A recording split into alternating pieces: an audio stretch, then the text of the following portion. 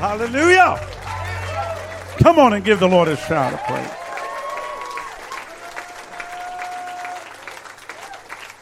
You may be seated.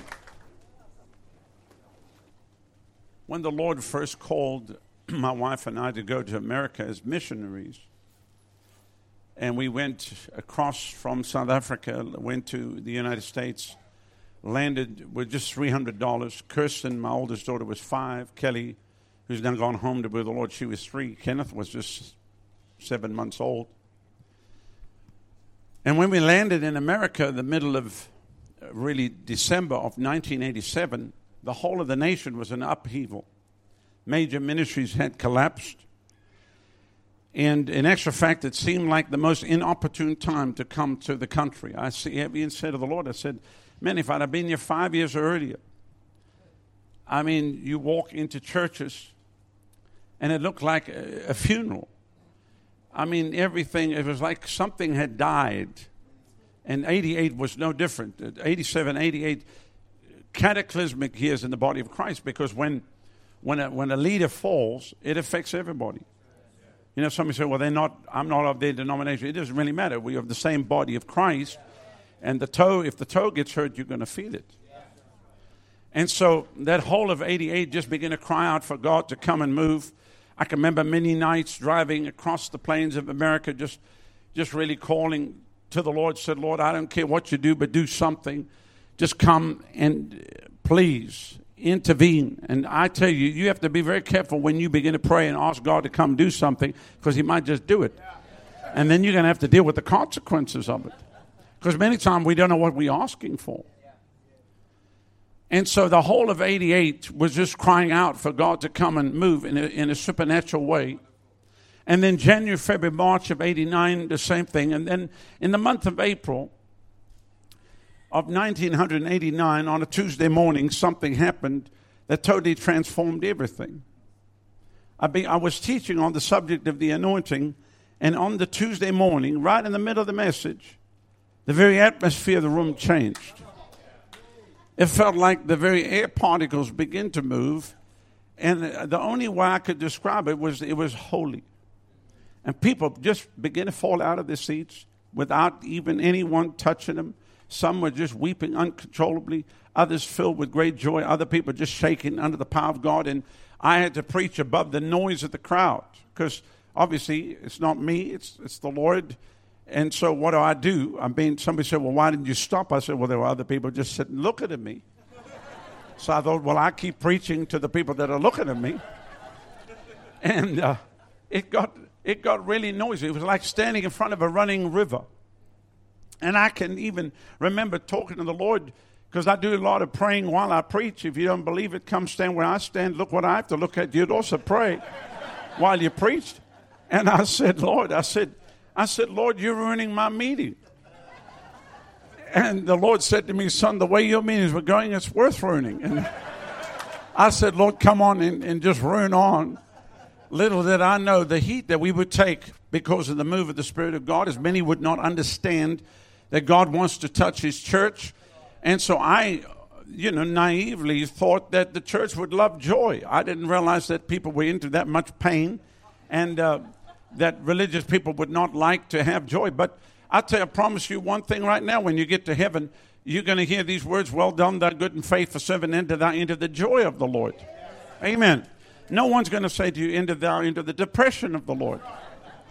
Or Peter, give him a straitjacket. No, enter thou into the joy of the Lord. So one of the things that the Lord said to me, he said, I'm touching my people. He said, you asked me to move, now I'm moving. And he said, if you're ashamed of what I'm doing, I'll take it away from you and give it to another. And I said, no, Lord, I'm not ashamed. It's not about my name or reputation or anything. It's about the name of Jesus. And whatever the Holy Spirit wants to come do, he can come and do. And so we embarked on one of the greatest adventures that has even brought us under this place in this hour. Even to stand here this morning is because of the wind of God. And there have been many revivals that have come and gone. But the move of God is at a constant.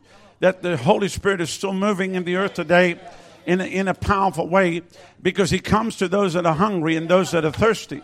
And when you're hungry and thirsty, he will come and visit you.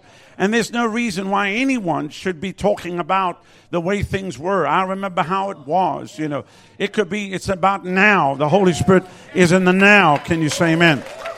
And so I'm thankful for what the Lord did, you know, as it began to pick up momentum. In 1990 hit Southern Africa, and then 91, 92 pick up momentum, 93 exploded in America, 94 around the world, 95. But I promise you, I would not want to go back to those days for anything in the world, because we are sitting right now on the brink of the greatest move of God that the world has ever seen. And everything that God has done up to now has been preparatory. It's preparation for what's about to come. Because the only hope in the earth today is the church of Jesus Christ. Is the body of Christ rising up in the power and the anointing of the Spirit of God. If you look at the governments of the world, they're broken at the highest levels. Your own government can't even keep a prime minister. You know, so, and that's not just here, that's all over the place. So I'm not picking on Australia. I'm just telling you that the governments are broken. But I believe that the church of Jesus Christ that God is raising up in this hour, without spot or blemish, full of the anointing, full of the word of God, we are the restraining force in the earth. Can you say amen? So, you know, what God did in the 90s when the Lord spoke to me in 96, we started a church in Tampa, Florida, called The River. We have a Bible school. We have a school of worship, a school of government, raising people to run for office in government, because we need godly people in authority. And we just started a Spanish Bible school. But I'll tell you, some of the greatest meetings ever in the world has happened right at the home church. And it's been amazing the last 19 years. And now what's happening is churches are springing up all over the world. Bible schools are starting from Turkey, Istanbul, Turkey. We have a great church there, to Finland, Helsinki, Finland, and then many other places. And it was not something we had planned. It just happened organically with the students, you know, graduating, people coming, God raising them up. So we feel that the best is yet to come, even though 34 years of ministry for me, 34 years of marriage for me, 35 years of ministry for me, I feel like we're just starting. We're just getting going. And, of course, some of you have maybe not seen us in a while. This is the shrunken version of me. The Lord helped me lose the weight with no operation or anything like that. So just let you know, God helped shrink me about 160 pounds, which I'm not sure what do you measure in kilograms? Well, divide it by 2.2 and you'll get it. 72 kilos or something like that. Crazy. Anyway, I don't even know who that other person was, but I had to carry him around for a couple of years. It got real tiring carrying around that person. And I used to lose a lot of weight, but looked behind and found it. And but I cried unto the Lord, and he helped me. He really did. I'm telling you. One of my shirts now houses a homeless family in Haiti. I used to buy my shirts from Rent a Tent. We were driving through Africa, and I recognized the fabric of a tent they were having a big crusade under. I said, my wife, that was one of my jackets. Anyway. No, I hung on to the scripture, I must decrease, he must increase. Amen. So the Lord is good, isn't he? I want you to take your Bibles and go with me, please, to the book of Matthew. Now, don't miss tonight. Let's pack everybody in here, jam them in. Please don't stay awake because you think there's not going to be enough seats. Just get here tonight. We only have tonight. That's it. Go with me to the book of Matthew, chapter 17. And the word I'm going to bring you this morning is for this church and for the city of Adelaide. I want to read from verse 14 of chapter 17. And when they were come to the multitude, there came a certain man kneeling down to him, saying, Lord, have mercy on my son, for he's a lunatic, and sore vexed, and oft times he falleth in the fire, and oft times in the water. And I besought him to thy disciples, and they could not cure him. And Jesus answered and said, O faithless and perverse generation, how long shall I be with you? How long will I suffer you? Bring him hither to me. And Jesus rebuked the devil, and he departed out of him. And the child was cured from that very hour. Then came the disciples to Jesus apart, and they said, why could we not cast him out? And Jesus said, because of your unbelief. For verily I say unto you, if you have faith as a grain of mustard seed, you shall say unto this mountain, remove hence to yonder place, and it shall remove, and nothing shall be impossible unto you. Howbeit this kind cometh not out but by prayer and fasting. Now the Lord really began to speak to me concerning the church of the 21st century, that in many instances the church has moved so far away from what it's supposed to be. Because you think about what Jesus said there, about the ability that we have to move mountains, even if we had faith as a mustard seed.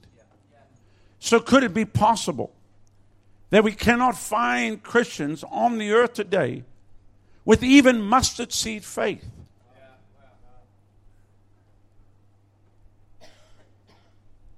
Because there are mountains that must be moved.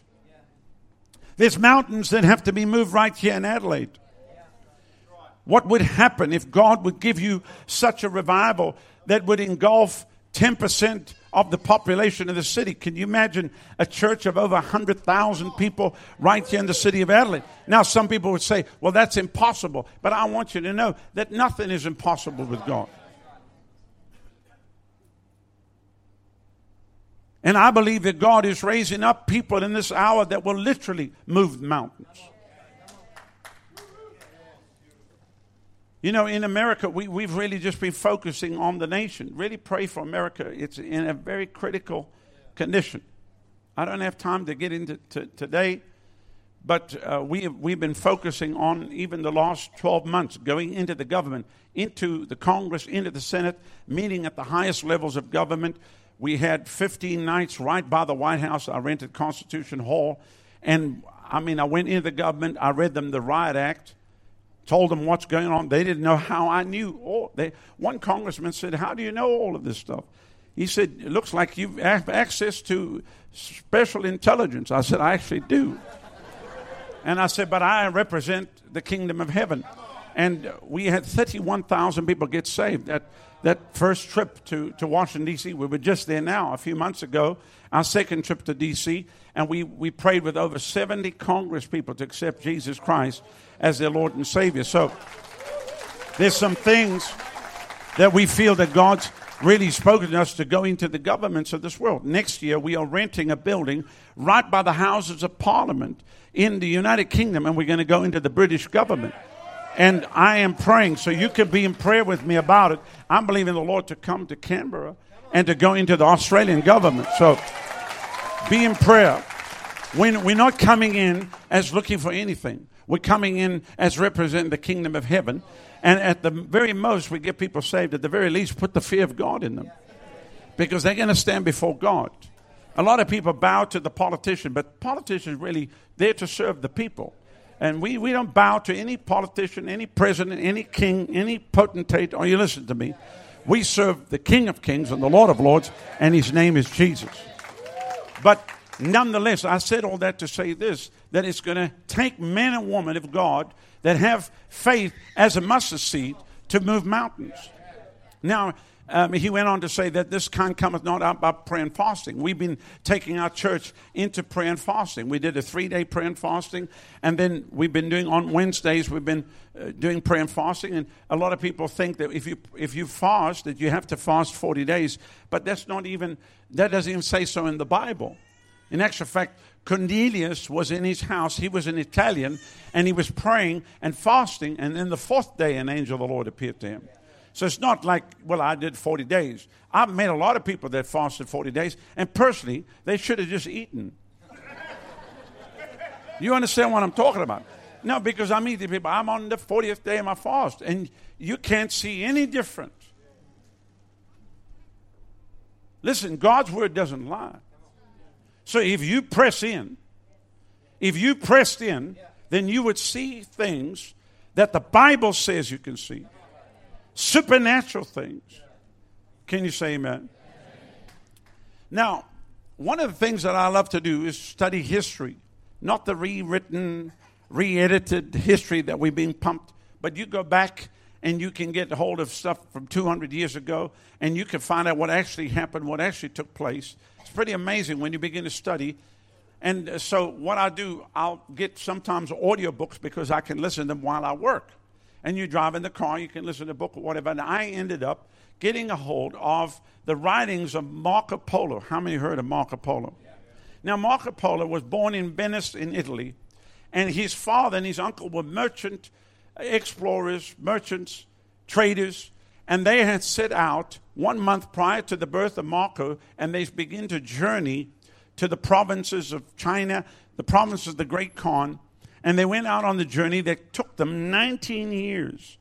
Now, in a time when there was no internet, phones, communication, or anything, by the time they arrived back in Venice, Marco was 19 years old, and his mother had died giving birth to him, so they didn't know about it. They found out about it. Marco was raised by some of the other family members. So you can imagine him growing up as a kid, thinking of his father, his uncle, and the journeys. So why would we not think that he wouldn't embark on a similar kind of a journey, which he did? He took off and spent 29 years going across China and just traveling. Back in those days, in the year was around about 1225, 1230, round about in that time, 1240, 1250, when he traveled. And you can imagine traveling today, but imagine traveling in the year 1230. Just totally different. I mean, we got on a plane, left London, 13 and a half hours in Singapore, 5-hour layover, 7 hours into Adelaide. But back in those days, imagine trying to come from London to Adelaide.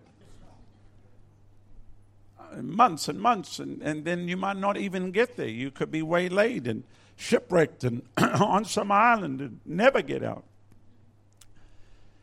Marco, in the writing, was in ancient English, so some of the words I'm going to quote is what it said. Now, you can get the abridged version, but I always tell people get the unabridged version. The abridged version is being edited. It's like if people had their way, we would have an abridged version of the Scripture. Book of Acts wouldn't be there, and there'd be many things that wouldn't be there. That's actually happening right now in America. The Bible companies are being owned by secular corporations, and they're rewriting the Scripture. The same company that prints the Satanic Bible prints the Bible now. Yes, in America. We need to claim our Bible companies back, and we need to have companies that print the Bible and don't change the Scripture. But anyway, so Marco said that he came to the province of Iraq and to the city of Baghdad. Baghdad was on the trade route from east to west. It was a city that had great spices, tapestries, and many, many things that would come on the trade route. It was a city of great wealth, and many of the Christians actually controlled part of the trade route from east to west. They were very wealthy. And he said that the whole area was under the control of a certain caliph of the Mohammedan faith. And what this man would do, he took it upon himself to see how he could dispossess the Christians of their wealth. And so one of the days, his wise men came to him and they said, we found the thing that's going to do it for you of how to get the wealth of the believers. There's a scripture that said, if you have faith as a mustard seed, you could say to a mountain, and that's it. They're going to have to prove it. They're going to have to prove it. And so he called the Christians together. In the year 1225, 100,000 believers came together. The Jacobites, the Nestorians, 100,000 believers came together. And they stood in front of him, and he said, do you believe this scripture, that if you have faith as a mustard seed, you shall say to the mountain, be moved? They said, we do. He said, good, because in 10 days from now, you will meet me in a certain valley, and you will move a mountain. If you move a mountain, I will convert to Christianity. If you don't, you will convert to my faith. And if you will not, you will die. And I'm taking everything you have. So what could you say that was? That was a showdown. So what did the Christians do? They fell on their faces. They cried out to God night and day. Even the children were on their faces. There was not one believer that was not praying. They were crying out to God and asking God that God would give them and this is what they called it, the divine grace so as to move a mountain, which really is the gift of faith. We need the gift of faith. And it's probably the way I live. The Lord hit me with the gift of faith stick. I mean, that's just how it is. Out of all the nine gifts, if you said you can only have one, I said just leave me that one, the gift of faith. I could do anything with that. That's like a power thing. I mean, my God, if you get hit with the gift of faith, you can't imagine what's going to happen this next week. I mean, we know what we can do with our faith. How many know what you can do with your faith? But imagine getting hit with God's faith. Oh, yeah. It's over, baby. And so they were praying for the gift of divine grace. On the 8th day, a bishop, a very pious bishop, the writing says, had a vision to go to a village about 2 hours north of where he lived. And in that village, there was a one-eyed shoemaker. And on that one-eyed shoemaker was the gift of divine grace so as to move the mountain. And so the bishop took off. He arrived in the village. He went to the shoemaker's store. He could see there it was. Walked in. The guy had one eye. Fortunately, thankfully. Because if you're looking for a mountain to be moved and you were told that a one-eyed shoemaker had the gift of divine grace, you don't want a two-eyed shoemaker. And so he walked in and he said, listen, here's the plight of the Christians. We have 10 days, which we've got 2 more left. We've got to move a mountain. If we don't, we lose everything we have. And while I was praying, I saw a vision of you, one-eyed shoemaker, that God said that on you was the gift of divine grace to move the mountain. And the one-eyed shoemaker said, no, you got the wrong person, that he did not even feel worthy that such a gift would be bestowed upon him. But the bishop was very, very forceful. You have to come. You must come now. You've got to save the church. And so under much persuasion, the one-eyed shoemaker went. Now, how many want to know how he got one eye? Very interesting story, how he got one eye. On a certain day, a very beautiful woman came to his store to have her foot measured so that she could have a shoe made for her. And as she sat down, the writing said that her skirt fell open and it exposed her leg. And the writing says that it aroused in the shoemaker a momentary concupiscence, which you can find out what that is later. And so the shoemaker, remembering the scripture that says, if your right eye offend you, pluck it out, he immediately... Now, I know we think this is extreme, but follow me here for a moment. He immediately dismissed the woman, would take no further measurements, and he went in the back room and took a hook, and he gouged out his eye, for he felt that it would be better to enter into heaven with one eye than to go to hell with two.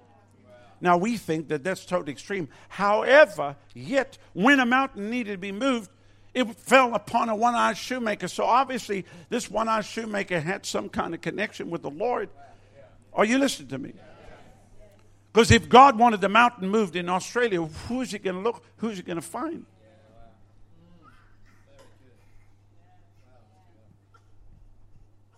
I'm not telling people to go pluck out their eyes, but there must be a work of the Spirit of God that must be done in the life of the believer. I just think that the people are too casual about their faith. They are too casual about serving God. People think if they come to church on Sunday morning, they've done God a favor.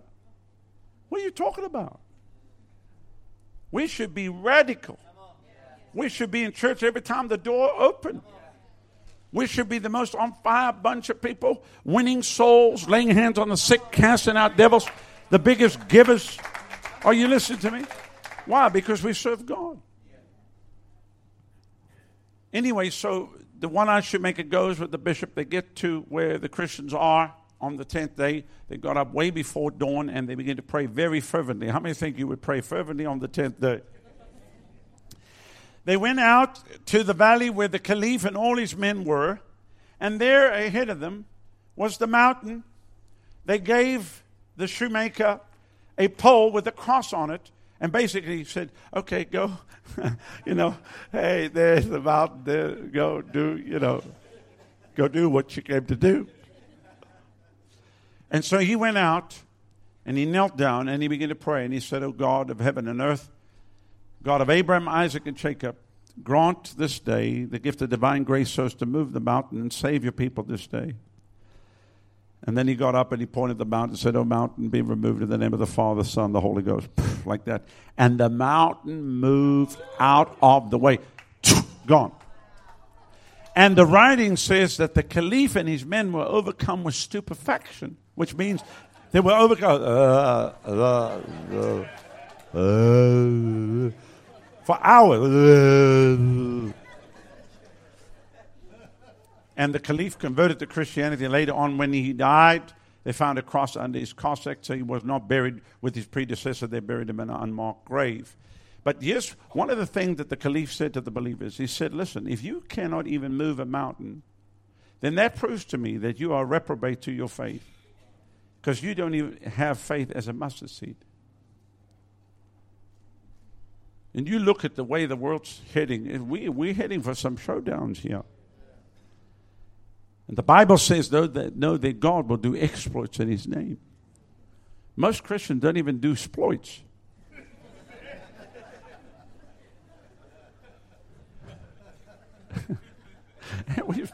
We're supposed to do exploits. They celebrated every year on that day, till this day, they celebrated the day of the divine grace as the mountain moved. And I have a friend who has a church in Baghdad, the bishop of Baghdad, Canon Andrew White. He was at our church, and I said, "Canon, can you find out for me if you can find these people?" And he called me about 4 months later. He said, "Rodney, they're here, they're in the mountains."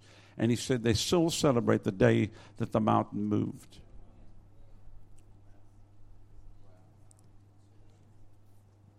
Now, you ask yourself the question, what is it going to take this modern church to step into the place that God has called the church to step into? And it's not out of religion that we do these things. It's out of a relationship that we do these things. But what is it going to take? Because in many instances, the church kowtows and just conforms and just doesn't want to rock the boat and just wants to be part of the status quo, if you think about it. There are churches in America, mega churches, with 20, 30,000, 40,000 people. The city does not even know they're there. People flying from all over the world, but no one in the city knows they're there. The crime rate is rife. Everything's an upheaval. People see them on television, whatever, but they're not impacting the society where they are. Our county, where our church is in Tampa, Florida, the crime rate is down 67%, and that's according to the Tampa Police Department and the FBI. You can pull up the stats and look at it on the internet. And they say that we don't even know why the crime rate is down. Well, I'll tell you why the crime rate is down, because from 99, we've mapped out the whole city. We've knocked on every door. We go into all the schools. We go into the hospitals. We go into the university campuses. And we are winning souls, leading people to Christ. We have trained 170 local churches around us to do the same thing we're doing. Because the church is the influencer. We are light. And when we come in, darkness flees. So no matter what the enemy has planned, don't you understand that we're living in the final hour? Don't you realize that everything's heading for one world government? Do you understand that?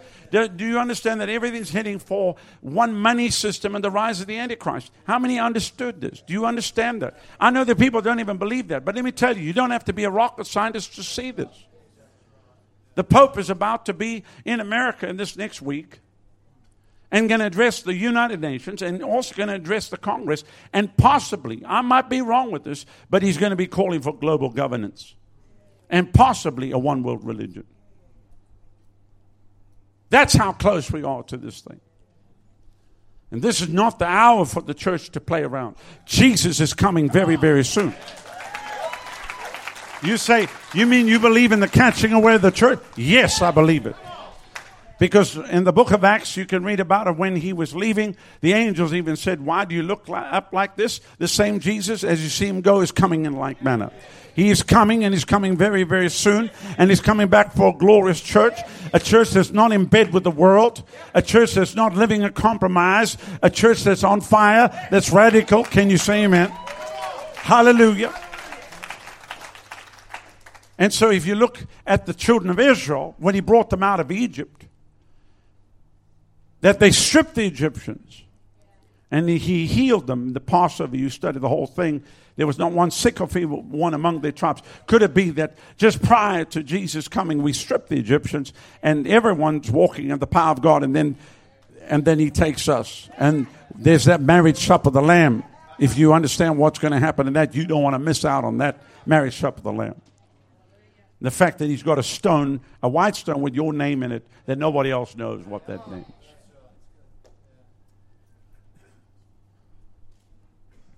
So people are caught up in the now. They're caught up in the now. They're comforted and worrying about this and worrying about frivolous, stupid things. Whether people do the people like me? Who cares? Who cares? Does God like you? That's the whole thing. Who cares whether they like you or don't like you?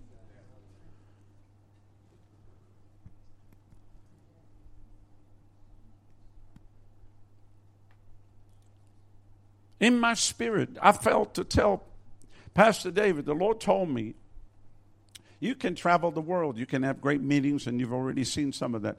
But God spoke to me, told me to tell you that if you would, you can ask him, and he said, I'll give you the city. He said, I will shake this city, and this city will be a sign and a wonder.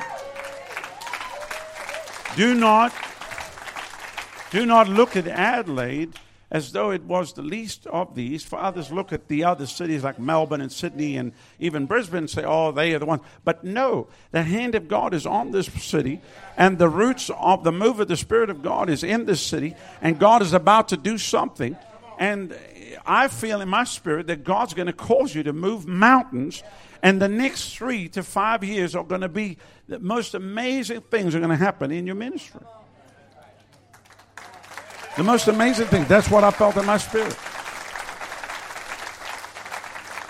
So much so that's going to astound many. Because it will happen. It shall be the suddenlies of God. And many that are even in the know, and people that are experienced, and others that have great ministries shall see that what the Spirit of God is doing is so by the Holy Ghost. And they'll know that it's not man, for it shall be the suddenlies. And the Lord would have you know, whatever you desire, son, I'll give it unto you. If you desire to just travel the world and have me, but if you desire to see a city shaken, I shall shake it by my mighty hand through your life. For I've even been surrounding you with people that will come and hold up your hands. But more shall be added, and it shall come even the buildings and the properties that shall come into your hands. And I see thousands upon thousands of people coming, and the glory of God shall be made manifest. For you have not been ashamed of the Holy Ghost, and because you've not been ashamed of the Holy Ghost, he shall not be ashamed of you, and you shall see the hand of God. Hallelujah. Hallelujah. Hallelujah. Thank you, Lord Jesus. And you shall not hold back anymore. Neither shall you say, well, I'm just Tim's son. For my hand is upon you, and with great boldness my word shall burn in your life and through your mouth. Hallelujah. Amen. So it's like the Lord's telling me it's up to you. He says he loves you so much, he said he'll give you what you want. If you just want to travel and have some nice meetings and put them up on Instagram, that'll be great. But he says, if you want to see a city shaken, he said, I'll allow you to see a city shaken. Yeah. And this will be a place of prayer and mountain-moving faith. And people that shall be raised up right here. Amen. Hallelujah. Glory to God. Thank you, Jesus. Thank you, Lord Jesus. For your heart has always been hungry for these things. You've studied many things of how I moved in days gone by. But the best is yet to come, son. For he saves the best wine until last. And the glory of the latter house shall be greater than the former house. So rejoice and be glad. For great shall be the victory, and you shall not worry about the finances. But I see all the money coming in released to get the job done. For the property, for the buildings, for television. I see God opening television to you in a big way. And you'll reach out around the world from here. And many will be sent out from here. I see a training facility, Bible Institute, being trained, people trained up. Amen. Launched. Hallelujah. Praise God. Thank you, Lord Jesus. Glory to God.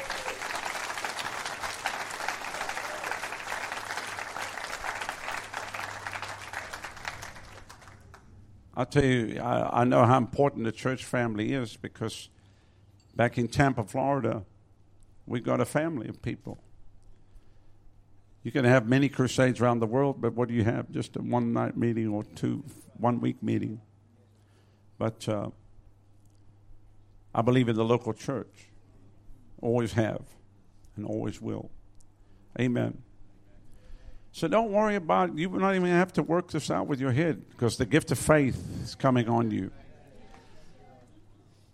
Father, let the same gift of faith that you put on me, put it on him. Put it on him, Lord. Put the gift of faith on him right now. Like a coat. He shall decree it and shall be established. Thank you, Lord Jesus. Hallelujah. Glory to God. Thank you, Lord Jesus. Hallelujah. Hallelujah.